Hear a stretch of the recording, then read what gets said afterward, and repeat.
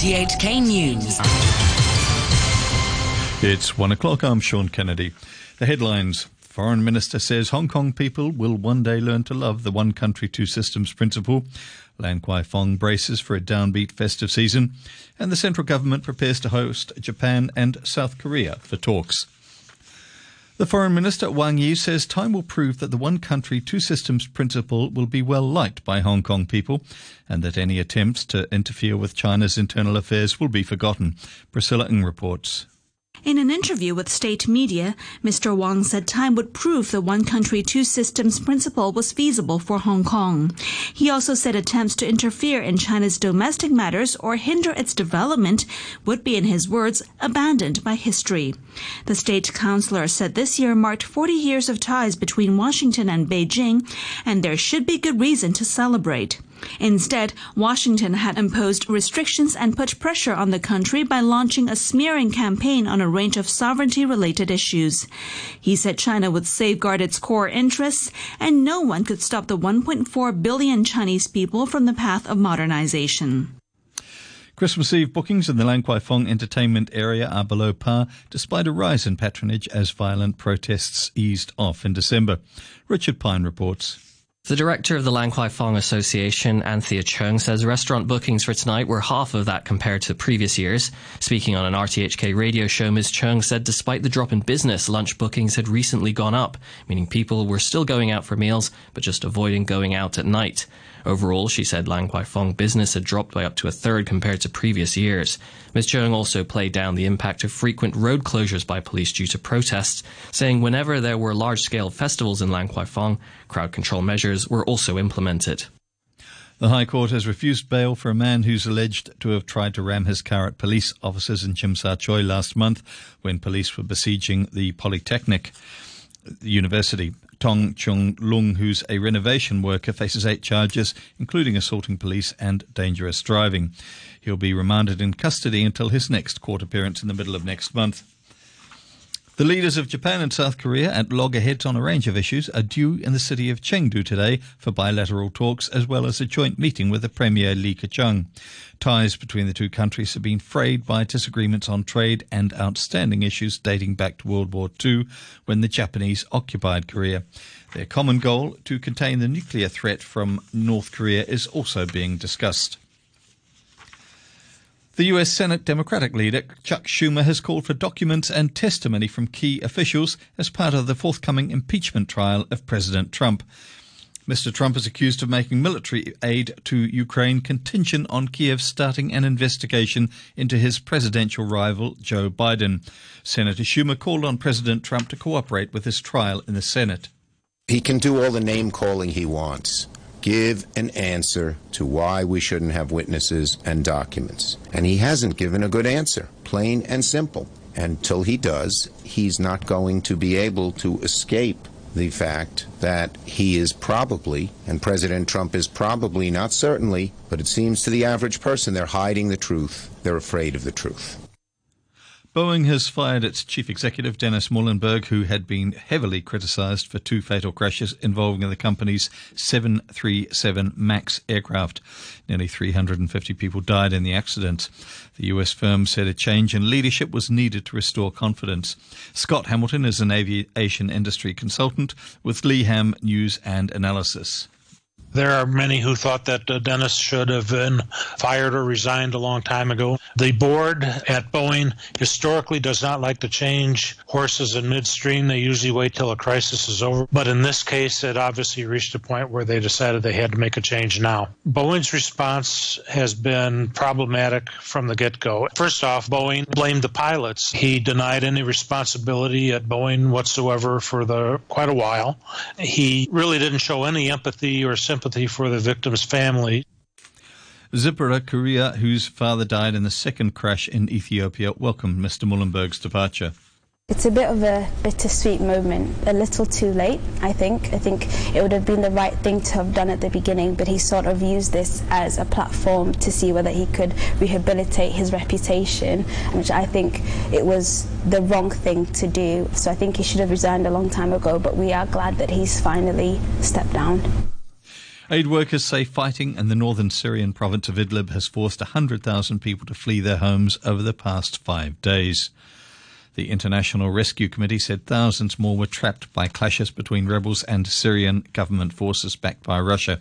Jiral Basu from Save the Children said extreme weather was exacerbating the situation. People are fleeing this time in very difficult conditions because it's winter time. There's been flash floods, a lot of rain, and people who are living already in camps, who had already been displaced by conflict, are on the move again. So we're talking about hundreds of thousands of children who are at risk of further displacement now. There's been criticism of the trial in Saudi Arabia of those accused of killing the journalist Jamal Khashoggi, who was murdered in the Saudi consulate in Istanbul. 5 people have been sentenced to death and others jailed. A top aide to Crown Prince Mohammed bin Salman was investigated but not charged. Agnes Kalamard, a UN Special Rapporteur who examined the case, described the verdict as a mockery of justice, saying the masterminds of the murder had gone free. The state is responsible. Therefore, one needs to investigate who within the state has to be held liable for the killing. That investigation has not taken place. That prosecution has not taken place. Therefore, the trial only focused on what was the easiest to tackle, that is the hitmen.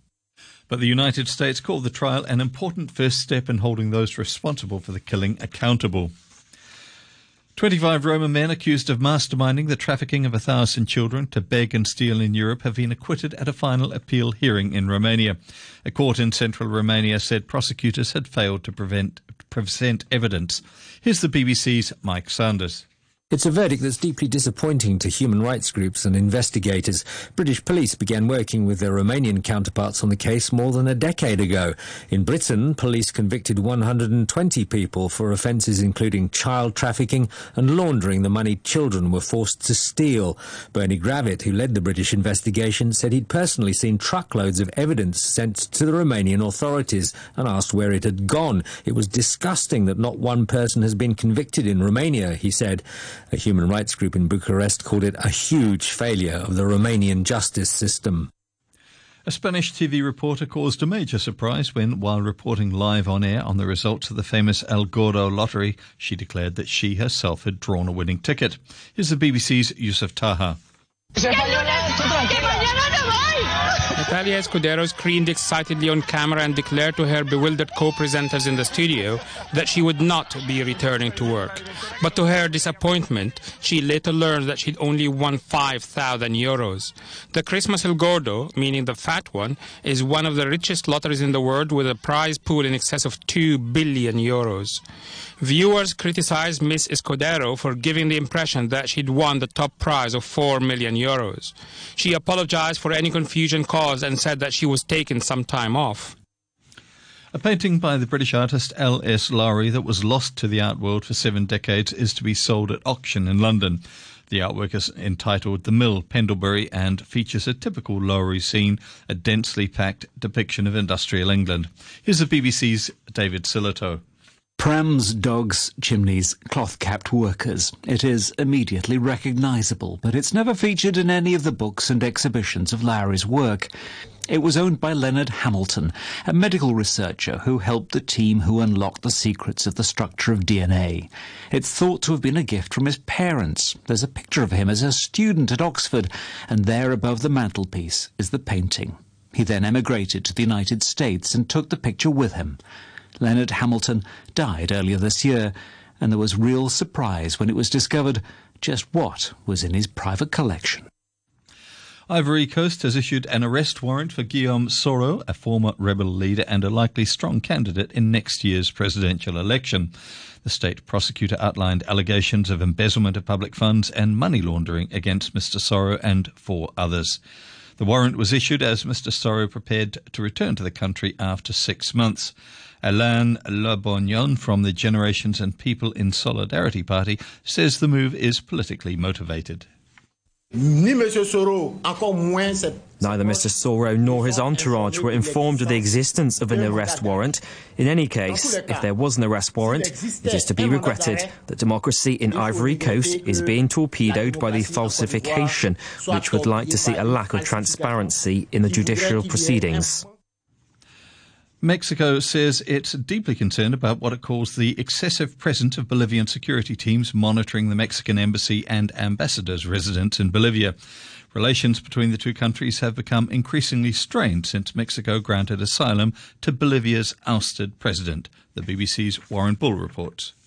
In a strongly worded communiqué, the Mexican Foreign Ministry said the new Bolivian government must respect the Vienna Convention, which states that a nation's security forces cannot enter diplomatic premises without permission. There are reports that dozens of Bolivian police have surrounded the Mexican ambassador's residence in La Paz. While Evo Morales was initially given asylum in Mexico, several members of his administration were granted diplomatic protection in Bolivia itself, in Mexico's embassy. Their supporters believe the right-wing administration now in charge in Bolivia is preparing to send in police to arrest them.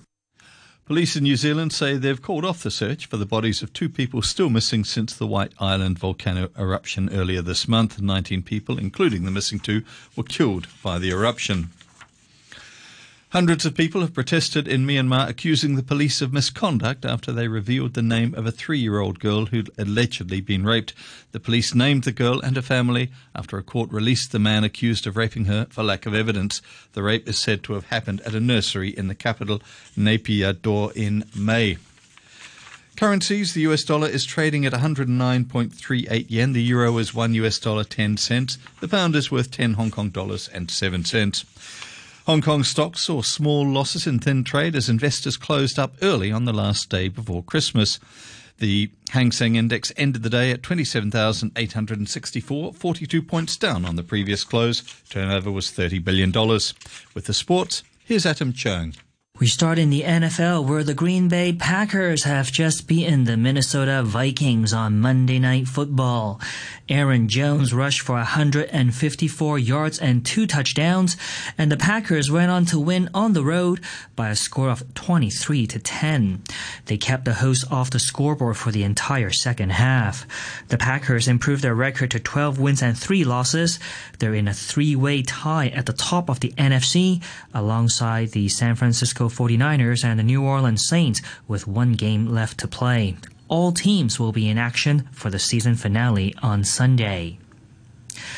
Now, a day after an epic comeback victory, the NBA champions Toronto Raptors went to Indiana, where the Pacers beat them in overtime.